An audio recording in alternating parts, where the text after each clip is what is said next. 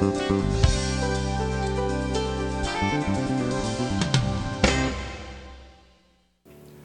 and gentlemen, Pastor John Erwin.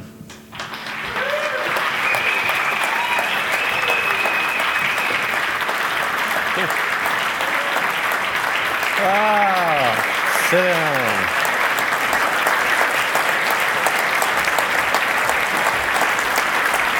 Thank you. Thank you.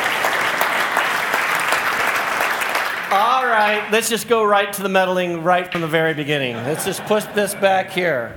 So let's just clarify a few things. I hear in recent weeks there's been an over and under about when in the sermon I will tear up. Dustin and other will, I'm telling you right now, if I didn't cry at my daughter's wedding, I can't cry today. It wouldn't be fair, all right? But seriously, you know how much we love this church, and this is an awesome Sunday. You know, we talk about takeoffs and landings, you know, what's most important, you know, in flying. And in working in churches, people don't always remember how you come, but they always remember how you leave. And so today, I want to give you 7 lessons that I've learned from you. Now, one of the things you've got to get used to, Pastor Scott is quite the evangelist, and you know, he's talked about awkward evangelism, going up and talking to people and just being out there. And I'm just going to let you decide whether this is a true or apocryphal story. Let's just say that someone visited his church at Harvest Bible Chapel. And so Scott's practice was to go and visit parishioners who had visited, you know, the previous Sunday. And so he was armed with his business cards in hand and his Bible. And so he went and knocked on the door of this house and knocked several times. And it's obvious that somebody's at home, but no one comes to the door. So on the back of his business card, he writes Revelation 3:20. Now, you know what that verse is. Behold, I stand at the door and knock. If anyone comes, you know the deal, right? And so he doesn't think of it. He sticks it in the door and he goes home.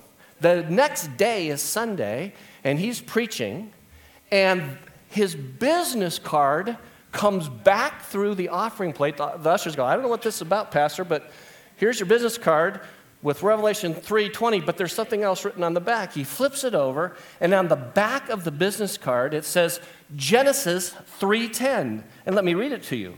Behold, I stand at the door and knock. Genesis 3:10 says, and he said, and I heard thy voice in the garden, and I was afraid because I was naked.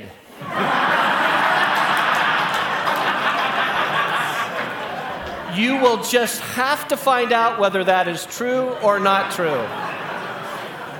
I'm just saying. Well, we're going to have a great time this morning, and I do want you to know that these students are not shy. And I know for a fact that they have been listening to my sermons about supporting missionaries and projects because I was hit up by a number of you with those packets. And I did sign those. And so just so all of you know that whether I could remember who I said yes to or not, I'm just covering all of you. And so John will have the check so you don't have to find me because I'm going to be hiding from you today. All right. So there we go. Now, today, 30 Sundays, we are wrapping up our final message in this 4-part series, Great Expectations. You remember Lynn Sanukian started us 4 weeks ago. Week 2, we talked about the expectations a church could have for a pastor. Last week, what are the expectations a pastor could have of the church? And so today, you know that I love you, and these are my prayers for you. You have taught me so much over these last several months, and in fact, I thought it would be appropriate not only what you've taught me, but what God has taught me in being here at the church. Now, I do know some of you are going to ask me this afterwards, so I just want to get this out of the way. God's timing is perfect. He never allows us to know exactly what our next assignment is too much ahead of time. And sure enough, on Friday, got a call from a church in San Diego, and they want us to interview on Monday, tomorrow. I said, I'm a little busy. I'm playing racquetball. Could we make... You said, serious? I did. I didn't say exactly I was playing racquetball. I did say I had some other assignments. But I am going to be down there on Friday, and so we may know after Friday what that next assignment might be. But either way, you have to understand something about what it is to transition here. Because I want you to not to be wondering, why did we just completely disappear? We will be here next Sunday, and upon Pastor Scott's request, he asked us to be here, and we're going to have a little special part in the service next week and kind of literally passing the baton to him. However, after next Sunday, we're going to disappear for several weeks, all right? And that is not because we don't love you. We've already established that I didn't come here to be your father or your daddy. I just want to be the favorite uncle. We've talked about that. And so it's appropriate for an interim then to just kind of fade into the background for quite a while and let Scott and Adrian get rooted in here. That does not diminish our love and prayers for you, but we will do that from afar. And who knows, sometime maybe next summer when everybody's on vacation, we'll sneak in and say hello. But that's how that goes, and that's a good thing, and it's a positive thing. So, a few words of advice and encouragement. Lessons to live by is what I would call this, and lessons I've learned. Number one, people take priority over programs. People take priority over programs. Now, many of these points actually have a scriptural basis, but this one just seems so evident. I told you a few weeks ago, one of my heroes in the faith was Howard Hendricks, and he said this phrase, people don't care how much you know until they know how much you care.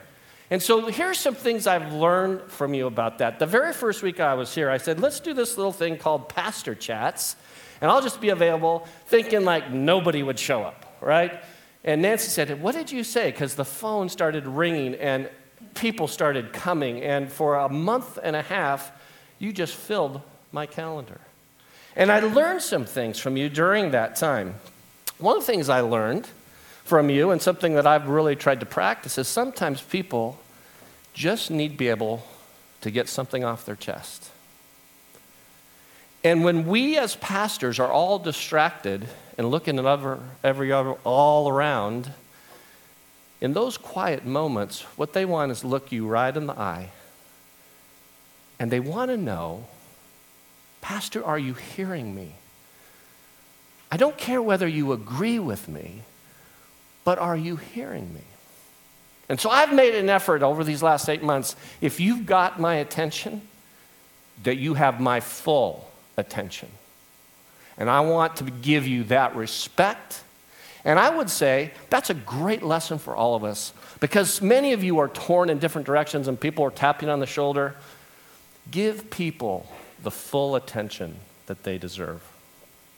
It's interesting that Jesus was never in a hurry. Think about that. All the mass of humanity pressing in on him, and he was never in a hurry. In fact, we have examples in the scripture where people were tugging on his coat. He didn't even know their name, but he felt their presence. And so a good word for all of us in the church is when the programs are more important than the people, then we've lost our way. You have more than survived in the last 8 months. You have been thriving, and it's because you care for each other and the world around you. Now, I got to tell you something. Some of you are brand new today, go, what's going on here? In fact, it was funny today. I met a guy, he's brand new here from Chicago. He says, are you the guy from Chicago? No, he's next week, but he's going to be awesome, right? And so give people time. Live your life with intentionality. And something I've learned during this is I need to talk less and listen more. When people are a priority in your life, we always have something to say. But maybe it's time to listen more and talk less. This other idea about people and ministry, look at this phrase on the screen. Relationships in the church are messy, unpredictable, and they require constant attention. Constant attention. And I would just say, when you feel at times like bailing, when you feel misunderstood, when you're not exactly sure who's right, who's wrong, that if you will continue to treat one another with love and respect, that is the order of the day. That is the order of the day. Number 2, second lesson is that we need to lead by example as believers, not by edict. We need to lead by example, not by edict. And I want to do something because this will be a little longer passage I want us to look at, and I think we're going to put the verses up on the screen. And if you see it there, would you do me a favor? We have not actually read together the scriptures. I've read them to you for months, but I want you to stand in honor of God's words, and so we're all on the same text, because I know you have the Message, the NIV, the ESV, the King James. Let's read this version, the New American Standard, together, and look at what it means to lead by example. And as you're reading it, you're going to see 3 couplets, and you can compare and contrast how God's calling us to lead and how the world leads. And let's read it together, and then I'll make a few comments. Let's read it together. Therefore, I exalt the elders among you as your fellow elder and witness of the sufferings of Christ, and a partaker also of the glory that is to be revealed. Shepherd the flock of God among you, exercising oversight, not under compulsion, but voluntarily, according to the will of God, and not for sordid gain, but with eagerness, nor yet as lording it over those who allotted to your charge, but proving to be examples to the flock. And when the chief shepherd appears, you will receive the unfading crown of glory. So in the text, you may be seated, you can see that there is the manner that pastors should be shepherding, their motivation, and their method. Their manner is very simply stated out. And he starts, he does these comparisons. First of all, my manner, serving voluntarily. It's not I have to, it's an I want to. It's serving voluntarily. It's kind of like the difference between getting to lick the ice cream off the spoon versus getting to pull weeds. Those are 2 different things. I want to lick the spoon. I don't really like pulling the weeds. So serving voluntarily, not under compulsion. Not under compulsion. I got to tell you, these last 8 months, there's been nothing compulsory about it for me. See, I don't feel any pressure. And the reason why is because God's allowed me to tell you what I really believe what His truth is. And from day one, my plan was to be that kind of John the Baptist, absent kind of hairy back and funny clothes and weird eating habits. But I knew that I got to decrease. So, first of all, Jesus Christ could be lifted up. But as Scott comes, you are ready. You are prepared. Practice is over. The 30-month waiting time is done, and it is go time. And so his motivation, my motivation, we don't come under compulsion. We came to serve. Our motivation, ministering eagerly. That literally, it means in the Greek, with intent, with excitement, and readiness. And literally, it means ministering eagerly, not just for compensation, or as it say, not just for greed. The ministry isn't about money. It's not about payment. Literally, the word sordid gain, whether you get paid in pennies, pounds, or pesos, it doesn't matter. I tell you one thing I loved. You're going to think this is crazy. When I came from my little church in Moore Park, we had a little Bad News Bears office on LA Avenue that nobody knew where it was, and it was in a Sunday school room of another church. I didn't like it. Can you tell that maybe I'm wired to be around people a little bit, you know? And one of the things that I love, because he's sitting in the front row, and wherever John is, he's probably out working and doing something in the back. But I loved being in the office when Chad and John and Nancy were all in the office. And then Dustin would blow in, and then it was all over after that, you know. But I loved being around the people because there was this eagerness. We were brainstorming, and what about this for worship, and could we do that? And there was just excitement in the air. And so you got to know something. Your pastors, your staff, you care for them, I understand that. But they come with a motivation. They minister eagerly. They want to, not just for the payoff or the payment. Thirdly, the method, whether it's Scott, it's me, any pastor, we want to lead by example. We want to lead by example. It's literally that same word, tupos, to make an impression. And we understand this. Sheep are led, cattle are driven, and we want to lead by example. And this is this idea of leading, not giving edicts. And so I want to tell you that what I've learned, it's easier to guide you than to guilt trip you. It's easier for me to encourage you and not exasperate you. And what I've learned at times when I've been provoked, and maybe you've been that where someone just provokes you, I've learned from you that maybe it's better to just reflect a little longer. Don't send that email and overreact less. I don't have to tell you everything that I'm thinking, and give God time to let that mull over in our hearts. And so ultimately, if I'm leading by example, then I'm not lording it over. I'm not one that's coming with power and pushing my way through. And so ministry is not about pressure. It's not about payment. It's not about power. And ultimately, for you to evaluate the success of your next pastor is not going to be in nickels and noses. It'll be something far more subtle. It'll be the anecdotal stories of changed lives. It'll be the stories of who we are becoming, not all the reports of what we're doing. Because God is far more interested in what's going on inside of you first. And there'll be plenty of things for you to do as He takes care of the internal. Then we can focus on the external. Now, that being said, we can navel gaze all the rest of our life, but there's no time left to just be introspective.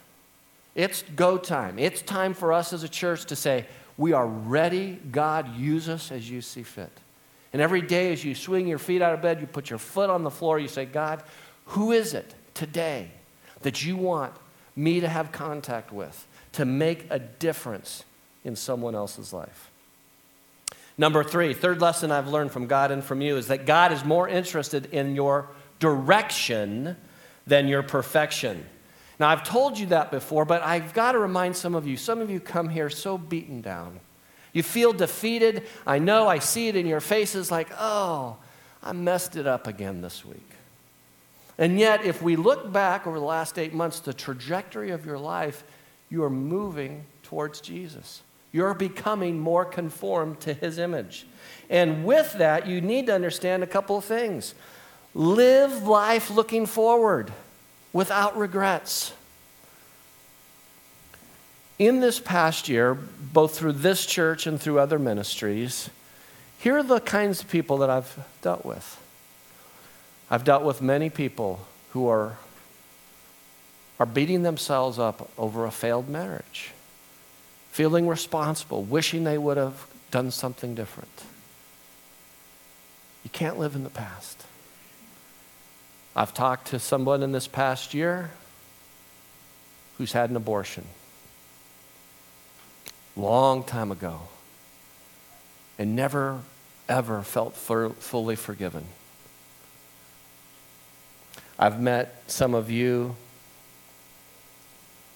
who have had exceedingly difficult experiences with your children. And you wish you could have taken back several explosive, angry conversations. And yet, friends, if that isn't exactly what Jesus came to die for and forgive, what is it? I think that for all of us, we know we want to be conformed to Jesus and become more like Him. I want to suggest when you fail, a different approach. First of all, 1 John 1:9 is a good start, right? If we confess our sins, He's faithful and just to forgive us. So if in fact you confess that and you're still feeling bad, then you have one of two options. Either Satan, and I'm going to talk about that in a little bit, is beating you up and giving you false guilt, or maybe the Holy Spirit's leading you to say, hey, maybe you got to go make that thing right. And so there's a difference between the conviction of the Holy Spirit and the condemnation we often bring on ourselves. And so God is more interested in your direction than your perfection. Live life forward, looking forward without regret. Now, this idea of with regret, you know, the regret family has 3 kids in it. Woulda, shoulda, and coulda, all right? They're all brothers. And they all have the last name, regret. And it's time to get rid of the woulda, shoulda, couldas that just weigh us down. You may not have known, but I came here with a bit of regret.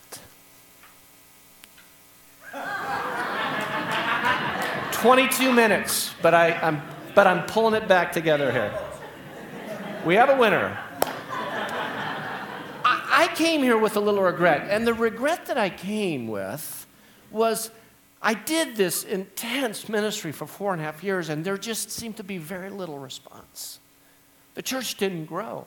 It shrank. People didn't come. They left. In fact, I found out that the Field of Dreams approach to preaching, if you preach, they will come. If you preach, they will leave, you know. And so I came here going, I don't know if I can do this thing.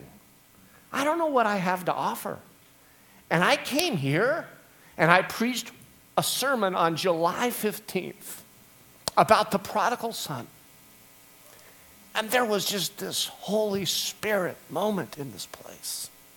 And I got to tell you, whatever I've done for you has paled compared to what you've done for me. And so I say that with great, great thankfulness. Now, secondly, if God's more interested in your direction and perfection, the second point under that is God is the God of the second chance. God is the God of the second chance. You do not have to be chained to your past. And when you think of extending grace, you're extending grace to everybody else around you. It's okay to take a little grace for yourself as well. Take a little grace to yourself. You know, this past Thursday night, I had such a great time. I got to speak to our college and young adult group. And by the way, they do have it wired and dialed in there on Thursday nights. If you feed them, they will come, all right?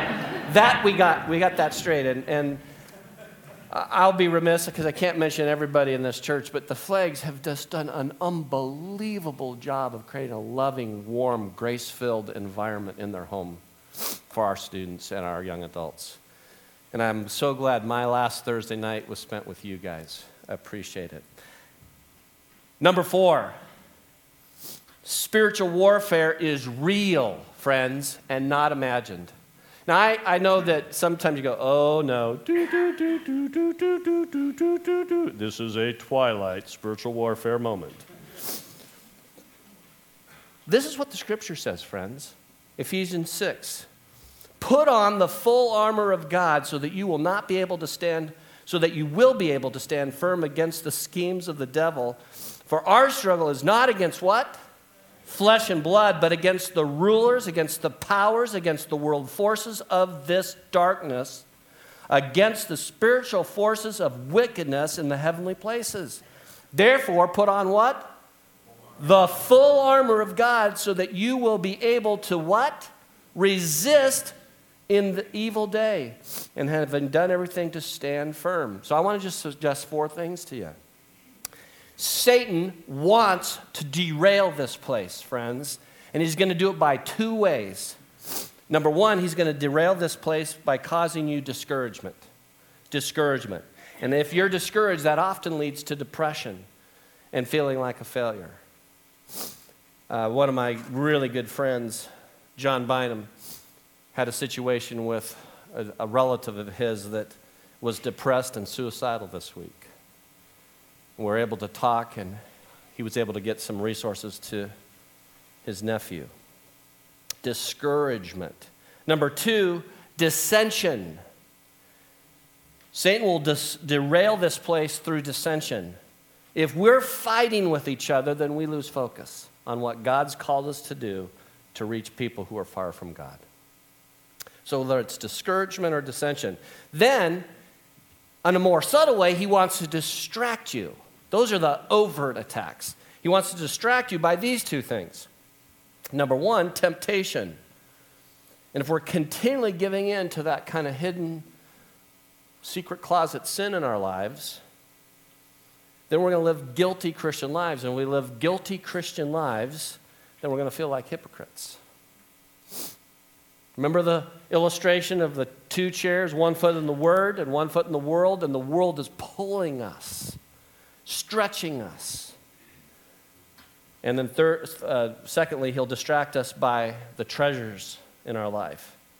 And if money and wealth becomes your God, then you're going to focus on that rather than on him. Look at Matthew 6:33. But seek ye first his kingdom and his righteousness, and all these things will be added unto you.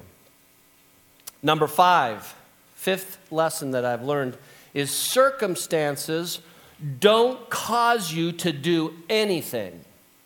They only reveal what you truly believe. This is a life principle, friends. If you can get this one thing out of 7, this is a game changer. This is something that it's taken me a long time to learn. You see, Mark 7:15 says this, there is nothing outside the man which can defile him if it goes into him. But the things which proceed out of man are what defile the man. In other words, internal. Proverbs 23:7, as a man thinks, so is he. And so here's what happens. When we throw temper tantrums, when we get mad, when we raise our voice in anger, don't blame it on the stress of your present experience. This is what was in your heart. The circumstance didn't cause it, it only revealed it. And what happens is we get on this treadmill of busyness and we're rocketing through life. And we don't slow down long enough to let the Holy Spirit say, hello, McFly, come on. You see, one thing that I've learned from you is that I needed to hear from God before I listened to everybody else and what was going on. Believe it or not, there were times where I'm not exactly sure what's the right counsel to give to the elders. And I would go to meetings, I said, Lord, I need your help. Because there are circumstances that are clouding my perspective, but I can tell you, internally, when you want to blame somebody else for your behavior, you're on a road called LOSER.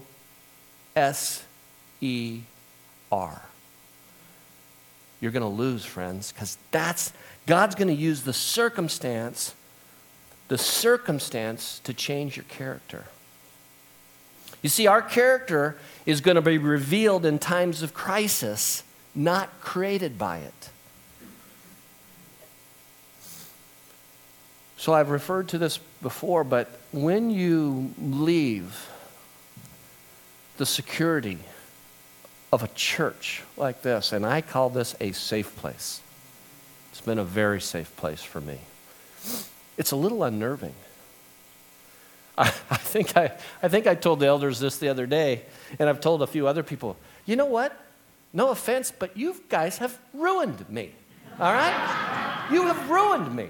I mean, where again will I find a church that has been as loving, as affirming, as patient, and as kind to a stranger like me?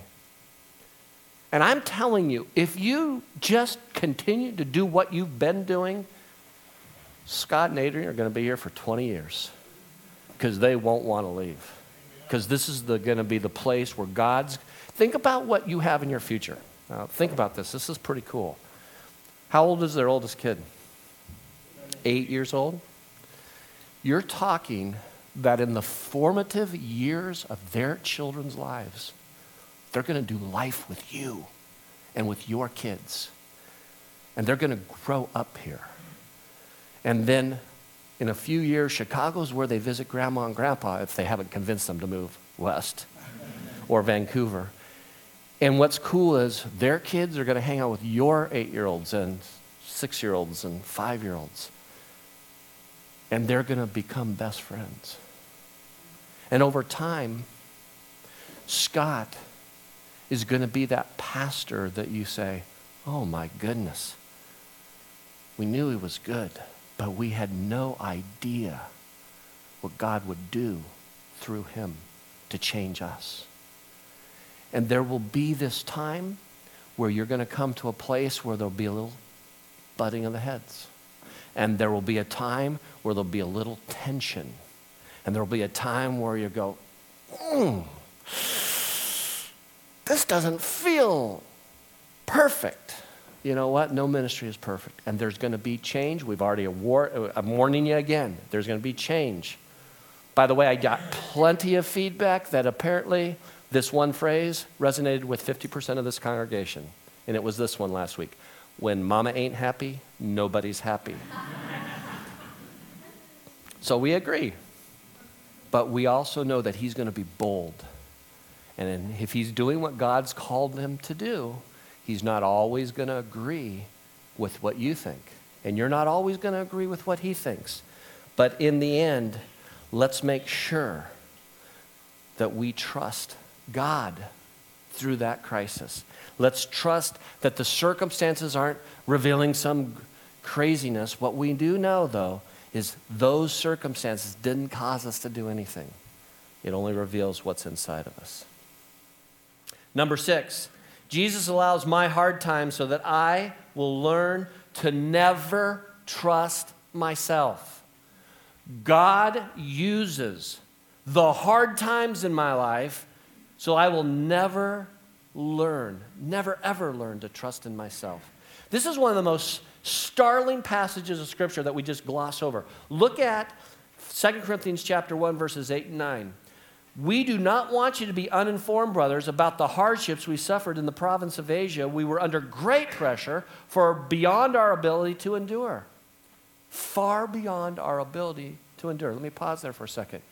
You've been there. I know some of you are living in this life right now. You're under this crushing pressure of caring for an aging parent, for a business deal that's gone south, for a boss who's a complete, no offense, moron, and is causing your life complete misery. Think of all the things that are weighing you down. He says, we're under great pressure. I think Paul understood pressure. Far beyond our ability to endure, so that we despaired even of life. Now, I don't make light of that at all. Some of you in this room have despaired of even your life. If it wasn't for a phone call, a pat on the shoulder, a well-timed encouragement note, you were just in the tank. Well, Paul can relate to that. And what does he say? He says, indeed, in our hearts we felt the sentence of death, but this happened. Why does all that stuff happen in our life? It's for one very simple reason. But this happened that we might not rely on ourselves, but on God. I don't know about you, but I like it more comfy and cozy. Do I really want that life? The Jesus life is not comfortable, friends. We talk about Aslan the lion. If you read the Chronicles of Narnia, one of the greatest lines in that book and that movie, describing Aslan. He's not safe. He's not safe because he's the boogeyman. He's not safe because if you follow Jesus, you're going to be on the cutting edge of experiencing things that only he will bring you through. So what do we trust in? I want to remind you again, the things that we fear the most losing often are the things that are truly the gods of our life.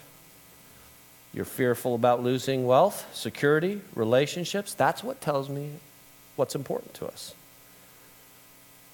If I've taught you anything in the last 8 months, you do not put your trust in a pastor or a job or a relationship or finances. Remember Jeremiah 9:23? Don't boast in the wise man boasts of his wisdom, rich man of his riches. It's not about brains, bronze, beauty, bucks, none of it. None of those things. What you trust in is the Lord. Old Testament, Exodus, some trust in chariots, we trust in the Lord.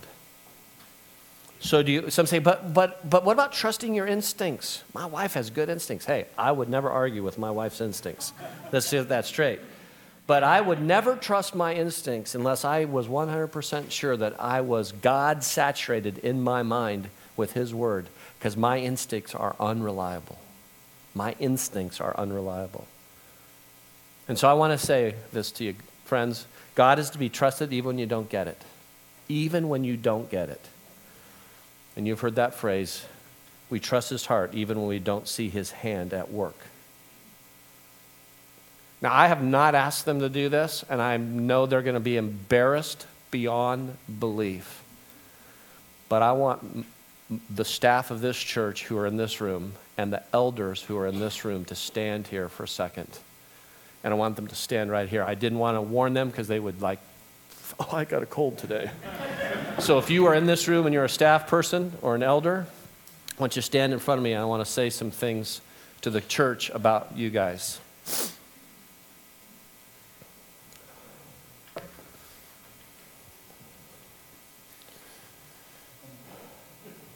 And I know John's out there working somewhere, and I know there's some elders somewhere else, but... I can text him what you're saying. Okay. So our elders and our staff have been at this search thing and running and leading this church for 30 months. 30 months. It was July of 2010. And I got to tell you something. You as a church have given me a ton of attaboys and kudos and affirmation. And you're going to give a ton more to Scott coming in. But I got to tell you right now, the heroes in my mind at this church are standing right here. And they deserve a standing ovation as we give it to God and to them. Thank you. Stand up.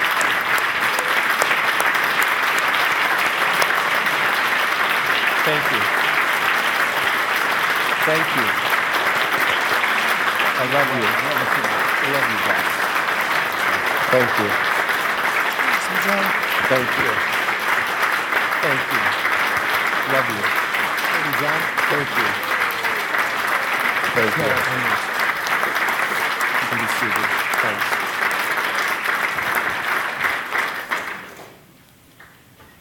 You see, when we're trusting God with our church,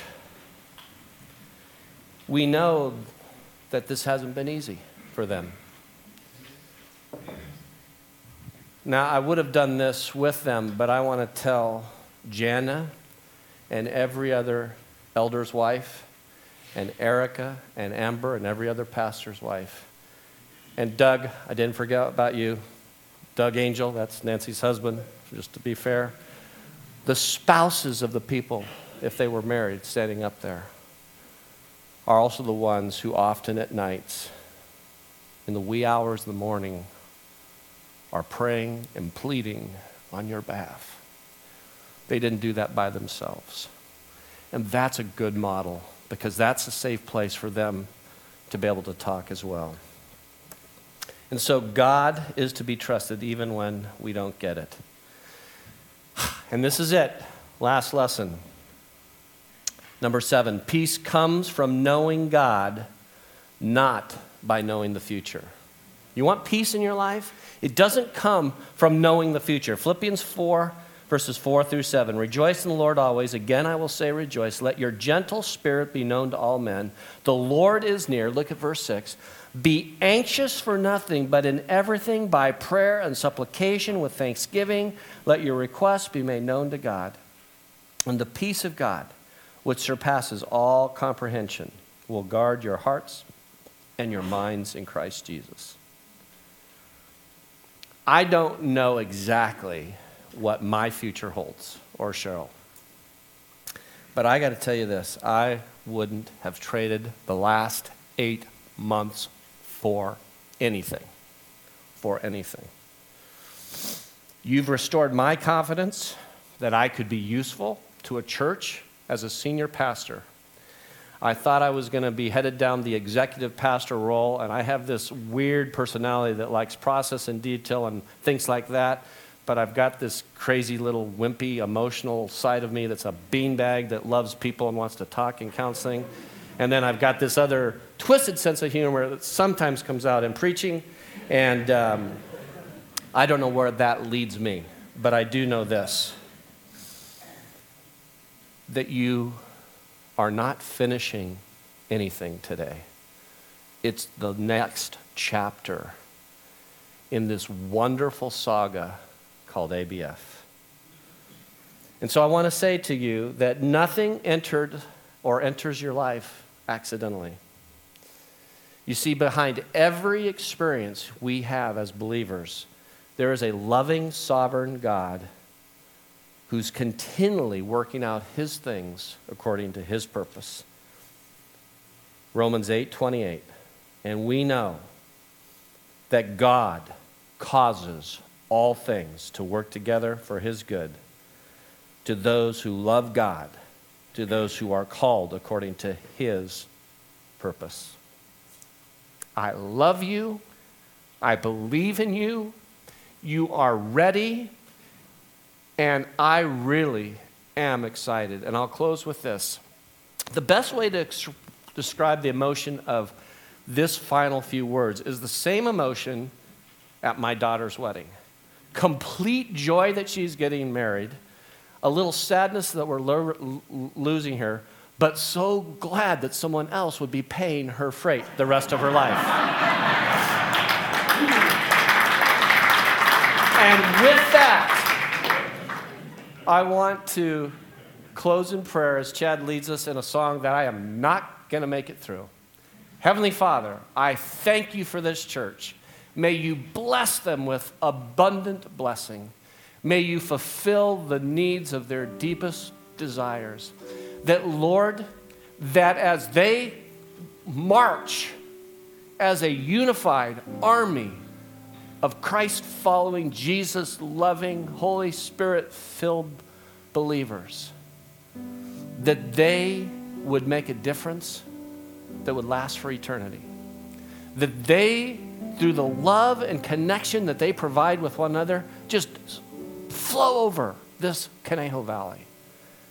That Agoura Hills would not be the same because the Christians at Agoura Bible Fellowship are making a difference that only they could attribute to Jesus Christ.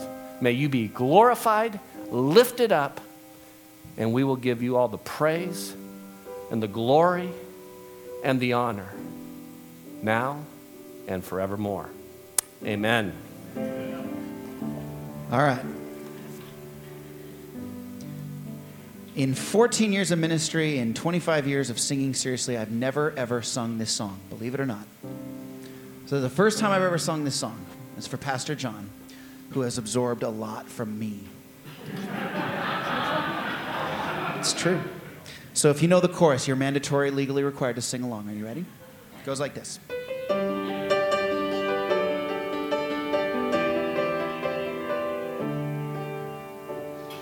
Packing up the dreams God planted in the fertile soil of you.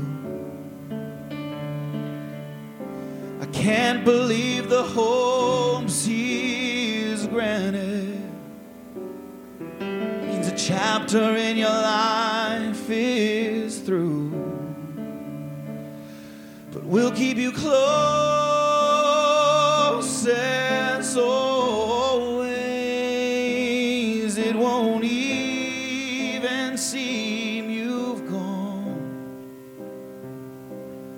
'Cause our hearts in big and small ways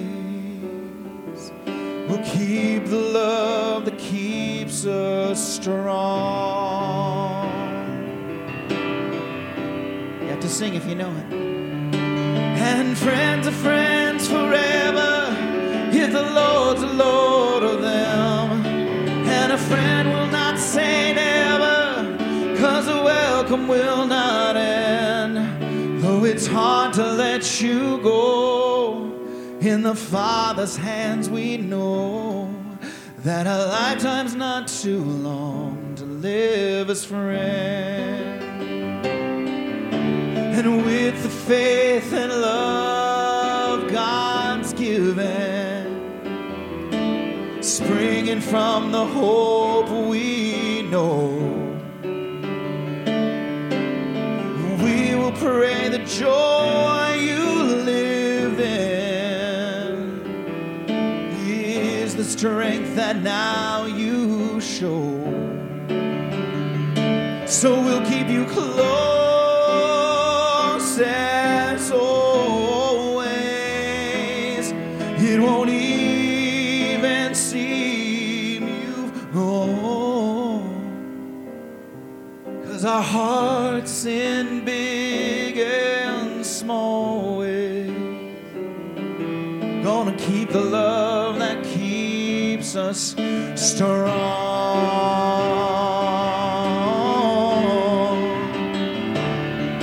And friends of friends forever, if the Lord's the Lord of them. And a friend will not say never, 'cause the welcome will not end. Though it's hard to let you go, in the Father's hands we know that a lifetime's not too long to live as friends. Oh yeah. And friends of friends forever, if the Lord's the Lord of them. And a friend will not say never, 'cause the welcome will not end.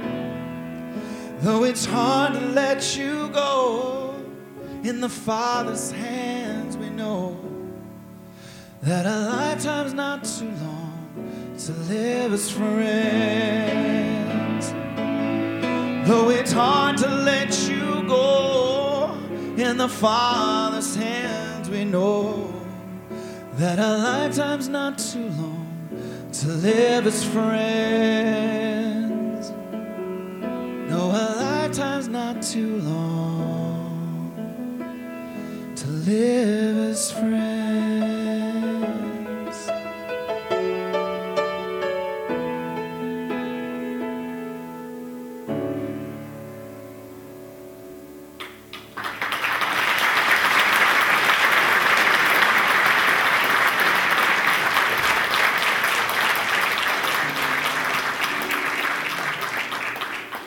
As we close, I'd like to invite the elders that are here and the staff that's here to come back up. And I'd like to invite John and Cheryl to both come up and join us as well.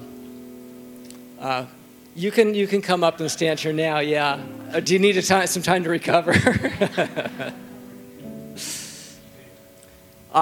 These are the folks. John and Cheryl have had a huge impact in all of our church, but these are the people that John has impacted the most, the people that he's dealt with and been with and spent hours and hours with. And he has, you have, John, made an impact in our lives, and we want to thank you for that so much and pray for you.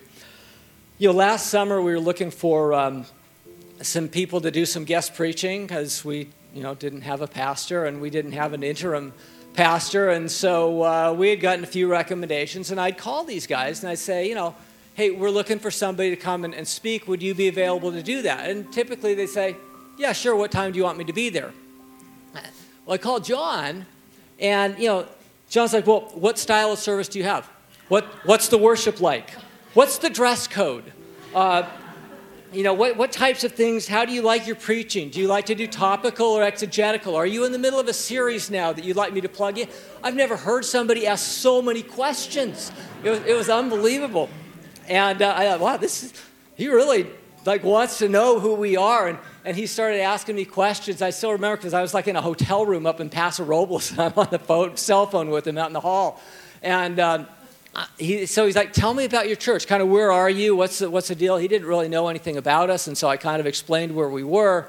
And he says, well, he goes, I do some consulting too. If you guys ever want, just to kind of talk a little bit. So, hey, yeah, we need some consulting. So, John came, and I said, let's see how it goes for Sunday.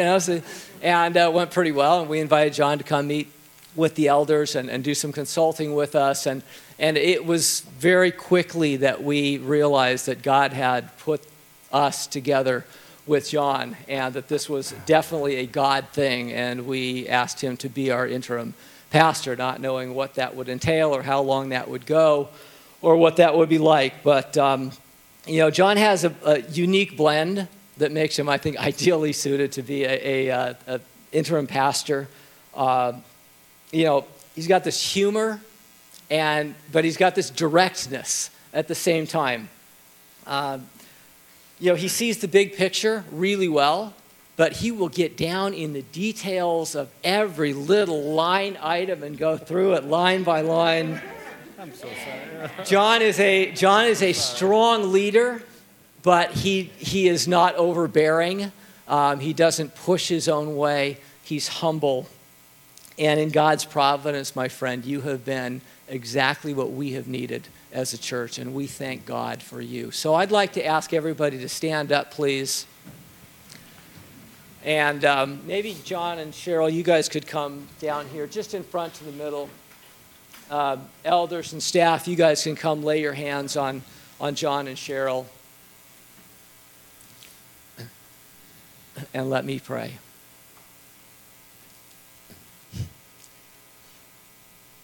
Whew. God, you're so good.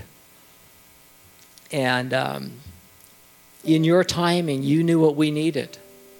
And this has not been something, this period of 30 months has not been something that caught you by surprise. You weren't wringing your hands saying, what am I going to do about this situation? Lord, it's been difficult from our perspective, but you used this to bring Roland Neednoggle to spend time with us. A man that just leads leaders around the world, and somehow he ended up at ABF. And he led us.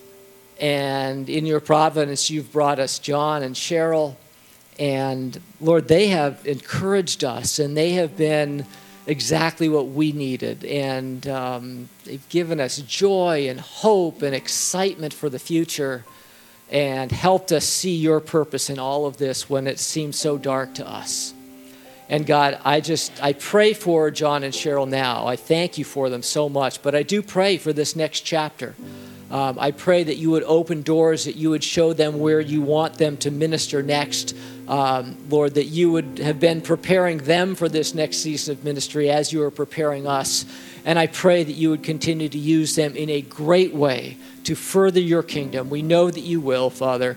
We pray that we would have this friendship with the two of them forever, Lord, that they are so near and dear to our hearts, and we thank you so much for them, and you are so good.